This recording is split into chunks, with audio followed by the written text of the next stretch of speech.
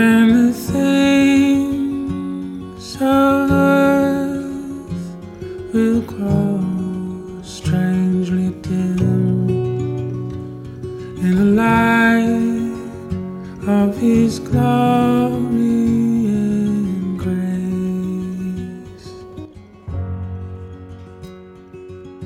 Welcome, everybody, to Episode 4 of Transregret Snoopy Presents the Bible. I'm doing things a little differently this week. I decided to try a solo Bible study for the first time for an episode. Obviously, most of the reading that I do of the Bible is done by myself, so I decided to dive pretty deeply into one of the minor prophets, as he's called, Habakkuk. And this is Old Testament prophet who had a unique connection to God, one that was obviously very tumultuous at times, but one that was very strong, direct dialogue, direct connection. So I'll just dive right in. I think it's really relevant to what it is we're feeling as a culture, as a world at this time, and as we deal with the pandemics and we deal with societal unrest and things like that. And I'll talk a little bit more about that later. So Habakkuk chapter 1, the oracle that Habakkuk the prophet saw, Habakkuk's complaint. O Lord, how long shall I cry for help, and you will not hear, or cry to you violence, and you will not save? Why do you make me see iniquity? Why do you idly look at wrong? Destruction and violence are before me. Strife and contention arise. So the law is paralyzed, and justice never goes forth. For the wicked surround the righteous, so justice goes forth perverted. This is the cry of a man who sees a society that he feels is upside down. The evil benefit and the good do not prosper. The good are suffering. This is not a unique concept. It's one that we actually discussed a little bit in our episode on Jonathan and David, but it is one that obviously is relevant to our time now, as we see so much strife in the world, and we see violence, and we see pandemics that are killing hundreds of thousands of people. And in this fallen world, what are we to do but turn our eyes up to God and say, what the hell, man? Like, what's going on here? Why is everything this way? What are you doing? Are you ignoring us? Are you forsaking us? Or is there something else going on? So, verse 5 is the Lord's answer. Look among the nations and see. Wonder and be astounded. For I am doing a work in your days that you would not believe if told. For behold, I am raising up the Chaldeans, that bitter and hasty nation, who march through the breadth of the earth to seize dwellings not their own. They are dreaded and fearsome. Their justice and dignity go forth from themselves. Their horses are swifter than leopards, more fierce than the evening wolves. Their horsemen press proudly on. Their horsemen come from afar. They fly like an eagle swift to devour. They all come for violence, all their faces forward. They gather captives like sand. At kings they scoff, and at rulers they laugh. They laugh at every fortress, for they pile up earth and take it. Then they sweep by like the wind and go on, guilty men whose own might is their God. He is saying, I can't explain to you what I'm doing, but trust that there is something greater happening here. I'm raising up a nation of killers, of invaders who take down any fortress, who attack any people. Their God is their strength. But why? We'll move on to verse 12. Habakkuk's second complaint. Are you not from everlasting? O Lord my God, my Holy One, we shall not die. O Lord, you have ordained them as a judgment, and you, O Rock, have established them for reproof. You who are of purer eyes than to see evil and cannot look at wrong, why do you idly look at traitors and remain silent when the wicked swallows up the man more righteous than he?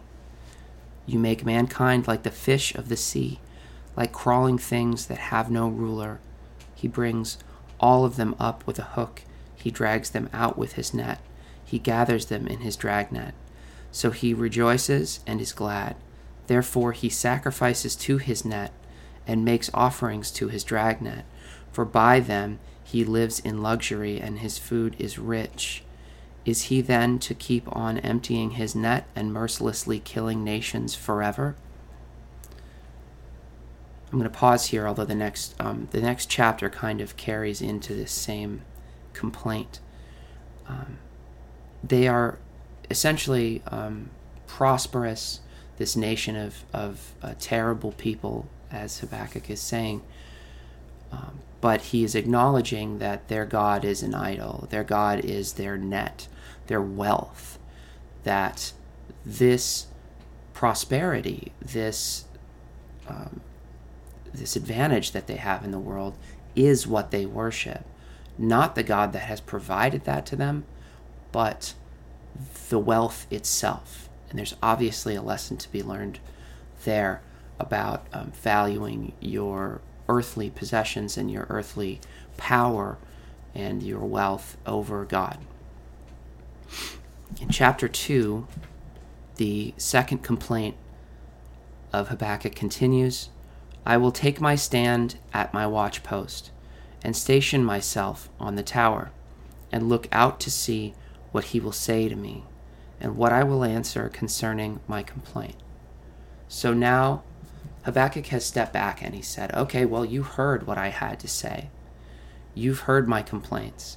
What do you have to say for yourself now? This is a really lovely one-on-one conversation with God that is obviously not something that most of us get a chance to experience. So to see Habakkuk taking this on with almost a confrontational attitude is really fascinating to me. I really love it. And it's a challenging passage. It's one that does bring up these doubts, these fears, these questions of why God acts the way that he does. It's something that I know that I've brought up before on the show, and it's something that I really grapple with every day of my life. Doubts are real, they're natural. It's perfectly normal to look at the world around you, especially in a time of strife and difficulty. Look at the world around you and say, where is God now? Where is he and what is he doing? Why is he acting this way? Why is he allowing people to act this way? Is this God at work, or is this human beings at work that God is allowing to behave this way? Chapter 2, verse 2, the righteous shall live by his faith. And the Lord answered me, write the vision, make it plain on tablets, so he may run who reads it. For still the vision awaits its appointed time. It hastens to the end, it will not lie. If it seems slow, wait for it. It will surely come, it will not delay. So we have Habakkuk going from a confrontation to a waiting. He's looking, he's waiting in his tower, looking out for God's action. And God says, get some notepads. I want to be perfectly clear about this, and make sure you get this all down, because it may not all come right away. It may not all make sense right away, but you need to have this clearly. In verse 4, behold, his soul is puffed up. It is not upright within him, but the righteous shall live by his faith. I'm going to repeat that section because this is a really, really important passage.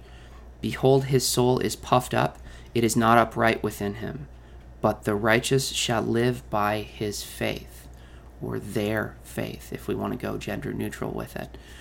The righteous people live through their faith. They may not always know why it is that things are happening the way that they're happening, and they may not always like the way that things are going, but you have to continue to be faithful, and you will continue to be righteous. Believe that there is a power at hand that's greater than yourself, and you will be on the right path. In verse 5, moreover, wine is a traitor, an arrogant man who is never at rest. I'm going to pause there because this is a translational kind of issue that I've noticed. New Living Translation and The Voice, which are two very modern translations, are both at odds here as to what that particular phrase means. Apparently, in the Dead Sea Scrolls, that particular phrase is listed as wealth is a traitor. And in the original Hebrew text, they see wine as a traitor. So whether this is an entreaty about, again, valuing wealth over God, which I think goes along with the message of the passage so far, or whether they're mentioning drunkenness as they do later in this book, is to be kind of left to interpretation. I can't tell what is more appropriate in this particular sense because, well, they've already mentioned wealth. They've been talking about wealth and power, but they do go on later, as we'll see, to talk about drunkenness. So, moreover, wine is a traitor, an arrogant man who is never at rest. His greed is as wide as Sheol. Like death, he has never enough. He gathers for himself all nations and collects as his own all people. The way that it's written, I'm inclined to think that wealth might be a more accurate word to be using there, but that's up to your interpretation too. Woe to the Chaldeans, this is verse 6. Shall not all these take up their taunt against him with scoffing and riddles for him, and say, woe to him who heaps up what is not his own, for how long, and loads himself with pledges? Will not your debtors suddenly arise, and those awake who will make you tremble? Then you will be spoil for them, because you have plundered many nations. All the remnants of the people shall plunder you.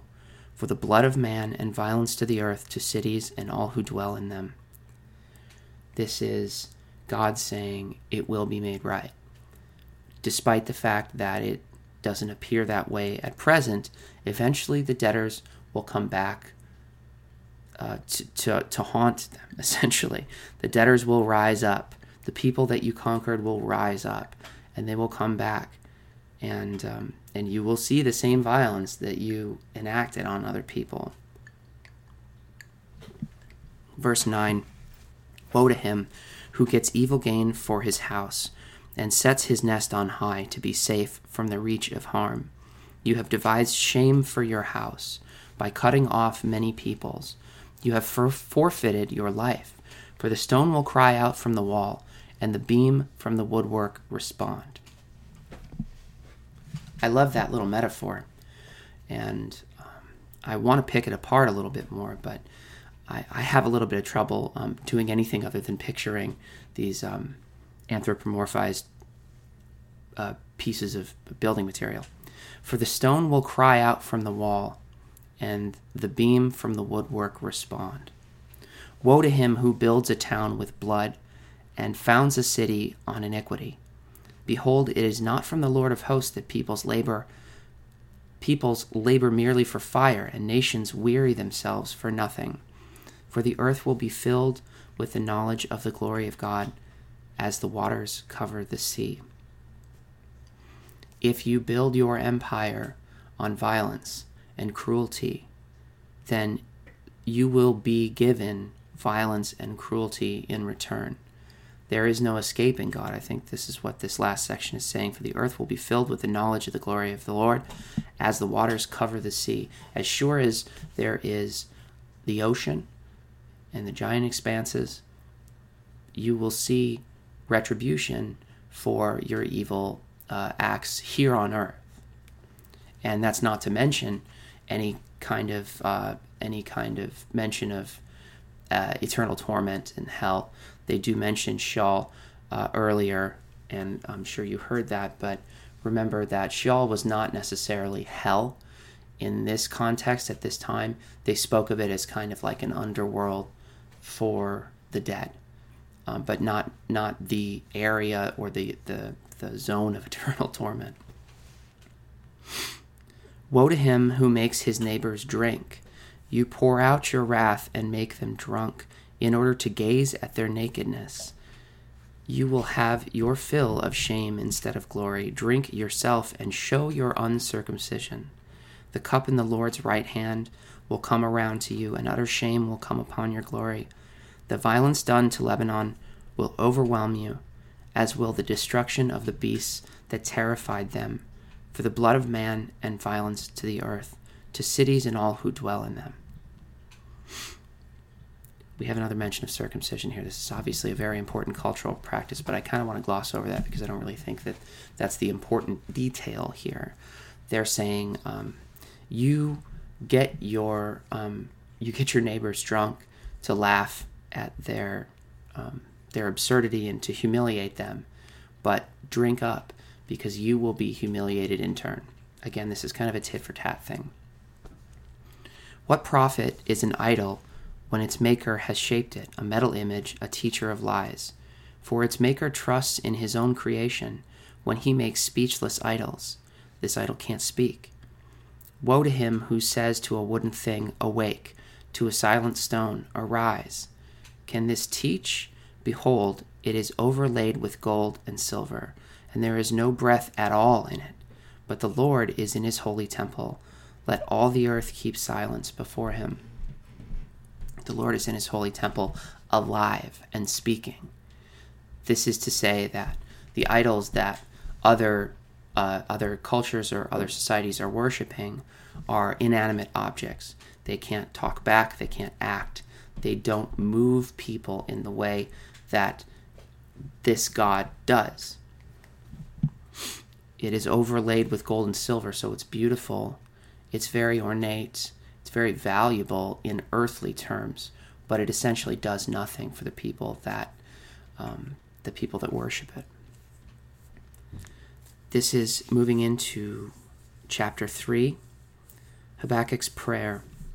A prayer of Habakkuk the prophet, according to Shigionoth. I had to look up how to pronounce that one. Verse 2, O Lord, I have heard the report of you and your work. O Lord, do I fear. In the midst of the years, revive it. In the midst of the years, make it known. In wrath, remember mercy. God came from Teman, and the Holy One from Mount Paran, Selah. Teman and Mount Paran, in reference to geographically to Israel, is in the east. So I think the metaphor here, and I've heard a couple of other people say something like this, the metaphor here is it's like the rising sun. His brightness was like the light. Rays flashed from his hand, and there he veiled his power.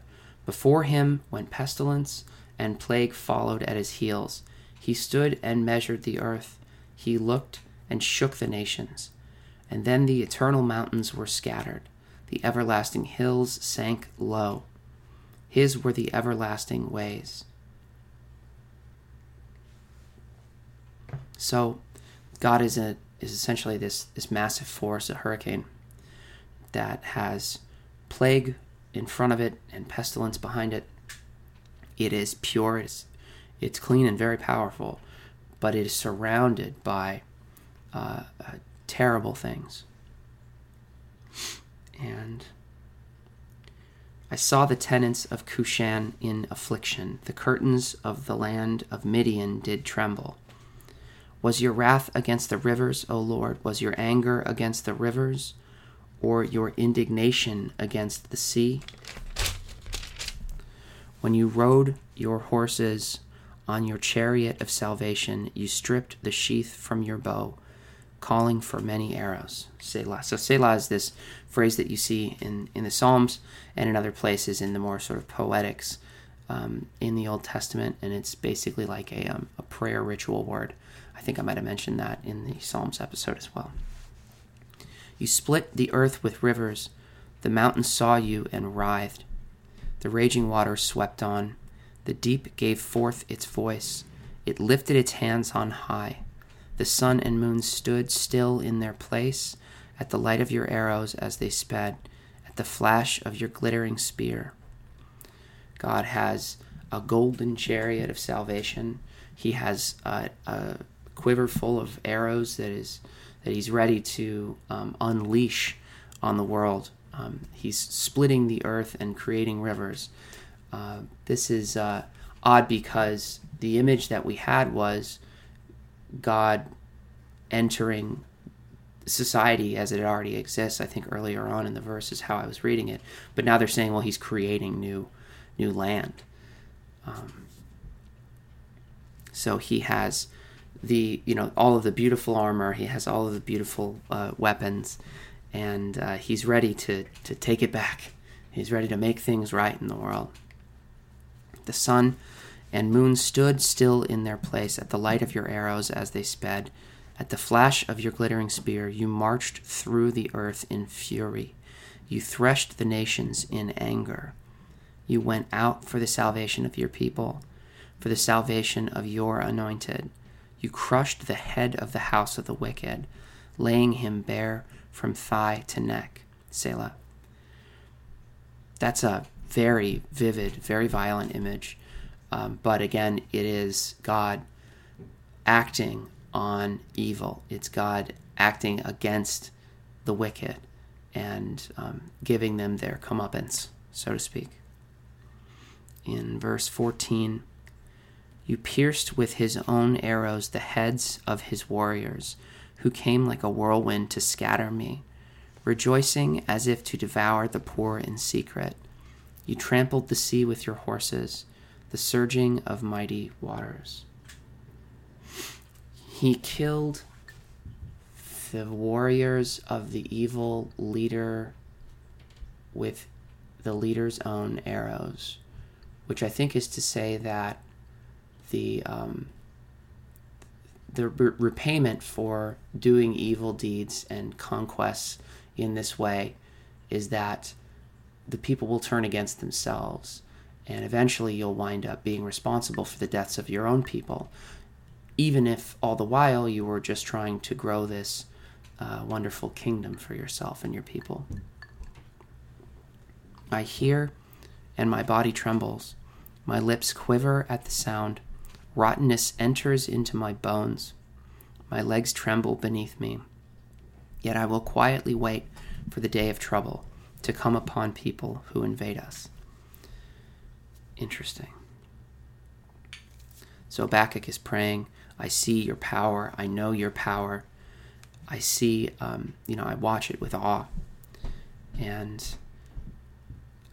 as I see it, I can feel it like my body is falling apart. Rottenness enters my bones. My lips quiver. My legs tremble. I am so in fear and in awe of a God that can act so directly in this way and is acting so directly in this way. Yet, I will quietly wait for the day of trouble to come upon people who invade us. So it's to say, but it hasn't all really happened yet. So I'll continue to wait. He's in his tower, remember. I'll continue to wait because God is good and the right things will happen. Habakkuk rejoices in the Lord. Verse 17, though the fig tree should not blossom, nor fruit be on the vines, the produce of the olive fail, and the fields yield no food, the flock be cut off from the fold, and there be no herd in the stalls, yet I will rejoice in the Lord. I will take joy in the God of my salvation. God, the Lord, is my strength. He makes my feet like the deer's. He makes me tread on high places. To the choir master with stringed instruments. This little bit at the end is like a note on how to orchestrate this particular song. But 17 through 19 is, I think, the part of this book that gets quoted most often, and it's for obvious reasons.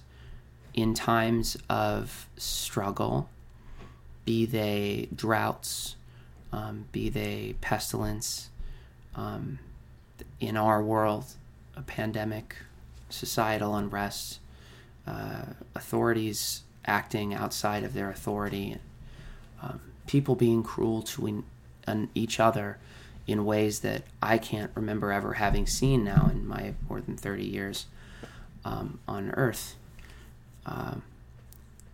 Though the fig tree should not blossom nor fruit be on the vines, yet I will rejoice in the Lord. So no matter what, no matter how terrible things seem to be, I will still delight in God. I will still pray. I will still thank God for what I have, or even what I don't have. God, the Lord, is my strength. He makes my feet like the deer's. This is a very visual metaphor. Again, it is to say deer's hooves, which are hard, are helpful for climbing mountains. We've seen goats, same idea, the goat hooves. And I'm picturing a deer on a high rock wall, climbing and steady because of those hooves that God has given it. And that is how we must navigate the world in dangerous times and in difficult times, with trust that the tools that are given to us will see us through. We will not fall off the face of the mountain because we have these deer feet, which sounds kind of funny when you say it out loud, but he makes my feet like the deer's. He makes me tread on my high places. Now, that particular phrase, he makes me tread on the high places, isn't necessarily to say that he puts me always in these situations that are difficult, but he allows me. This is what the voice translation says. He allows me to walk on high places. He helps me in that way. I like the way that the passage in 16 is done in the voice as well. I listened and began to feel sick with fear. My insides churned. My lips quivered at the sound. Decay crept into my bones. I stood there shaking. Now I wait quietly for the day of distress. I sit and wait for the time when disaster strikes those who attacked my people. Now, we're taught to love our enemies, right? We're taught that that no matter what, we should be praying for our enemies. This is obviously a lot more prevalent, a lot more important in the New Testament. But here, Habakkuk is saying, I will just sit and wait because you will get yours. Trust me, you will get yours. It's a little petty, kind of funny in that way, that I know how strong God is. I know that he has the shiniest spear. I know he has the most beautiful golden chariot. I know that he has the best weapons and the best weaponry and the strongest the strongest skills with those weapons. But in that way, then I'll just sit back. I'm going to kick it and wait for God to tell you what you've done wrong and to act on that. In the New Living Translation, the bit about the deer feet, back into verse 19, the sovereign Lord is my strength. He makes me as sure-footed as a deer, able to tread upon the heights. So obviously that's a very clear message, and one that I think we would be wise to remember in times like this, where we are persistently challenged or persistently fought. We are called upon in times like this to remember that God is with us, that no matter what is happening, and oftentimes what is happening is not going to please us, that there is a God out there, and that power is still within us, that the skills and the strengths and the gifts that God has given us are still with us. You can't take the hooves off of a deer. Well, you can, but it would be gross. I found a little passage in The Imitation of Christ by Thomas à Kempis, which is very dense, very beautiful, but very kind of an intense read. And I would advise anybody who hasn't had the chance to dig into that yet. There's like 3 or 4 books that are like foundational outside of the Bible to Christianity and really having trust in faith in God. And this is one of them. This is from page 161 in The Imitation of Christ. If in any perils and doubt you do not stand according to the outward appearance, but if in every such doubt you enter into your soul by prayer, as Moses went into the tabernacle to ask counsel of God, you will soon hear the answer of our Lord, which will instruct you sufficiently in many things, both present and to come. We read that Moses always had recourse to the tabernacle of God when doubts and questions were to be solved, and that he there asked the help of God through devout prayers in his own perils and danger, as well as in those of the people. So you should enter into the secret tabernacle of your own heart, and there ask inwardly, with good devotion, the help of God in all such doubts and perils. So this is it. You're going to suffer. This is not always going to be a really fun ride. Some of us have a little bit more of a likelihood of seeing a little more suffering than others, but ultimately it's the human condition to suffer in one way or another. Sadness or death or loss, financial things that happen, familial things that happen, things in your love life that when in those moments of doubt and in the moments of why is this happening, what's going on, turn into the tabernacle of your heart. Go to the place of worship within yourself and ask for help. It won't fail you, even if the answer isn't what you want to hear, and even if the answer isn't a solution that you think is going to help a whole hell of a lot. You need to seek God from within at all times, and especially in those times like now where we are all really struggling. I miss my friends. I miss my family. I think that there's a lot to be learned from Habakkuk here. It's not always the wisest move to raise your fists, shake them at God, and say, "Damn you, why did you do this to me? How could you? Why are these people doing better than me?" It's actually not super productive. But Habakkuk has shown that. God says, and we don't all have the luxury of having a direct one-on-one conversation in this way, but God says, in time, it will be made right. In time, it will be made right, and you need to trust that. Obviously, I'm a little more brief this week than normal because I don't have anyone else's perspective to share on this particular passage, but it was one that I thought was so important that we get through, that we dig into, and I really get a lot of feeling out of this book. I've read it now in the 2 weeks that I've been preparing for this episode. I've read it probably a dozen times and listened to different translations and really tried to grasp what it means to doubt in this way and to experience suffering in this way. And I hope that you've had a little bit of clarity on this book yourself.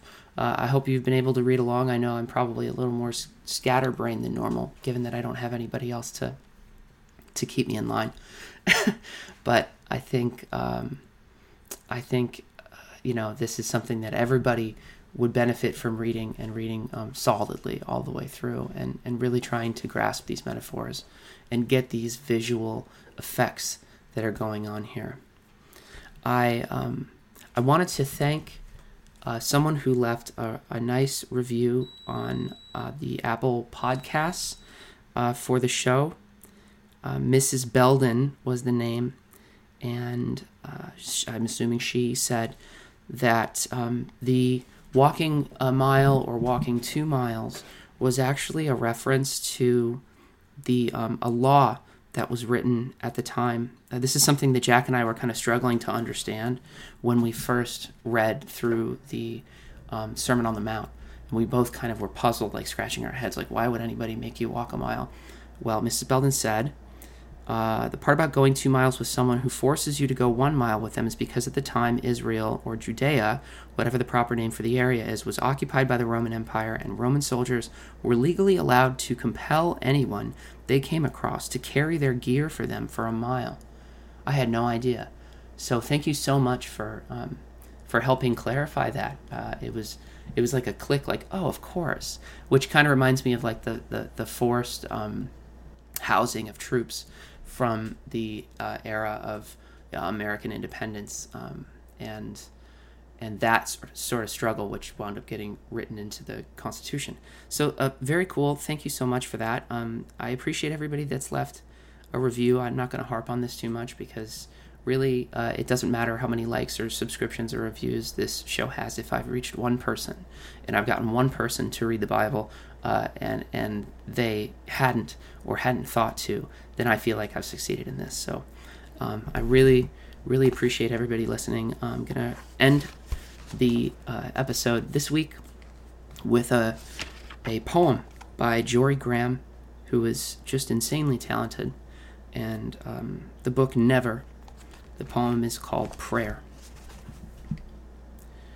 Over a dock railing, I watch the minnows, thousands, swirl themselves, each a minuscule muscle, but also without the way to create current, making of their unison, turning, re-enfolding, entering and exiting their own unison in unison, making of themselves a visual current, one that cannot freight or sway by minutest fractions the water's downdrafts and upswirls, the dockside cycles of finally arriving boat wakes, there where they hit deeper resistance, water that seems to burst into itself. It has those layers, a real current, though mostly invisible, sending into the visible minnows, arrowing motion that forces change. This is freedom. This is the force of faith. Nobody gets what they want. Never again are you the same. The longing is to be pure. What you get is to be changed. More and more by each glistening minute, through which infinity threads itself. Also oblivion, of course, the aftershocks of something at sea. Here, hands full of sand, letting it sift through in the wind, I look in and say, take this. This is what I have saved. Take this. Hurry. And if I listen now, listen. I was not saying anything. It was only something I did. I could not choose words. I am free to go. I cannot, of course, come back. Not to this. Never. It is a ghost posed on my lips. Here. Never. Thanks, everybody.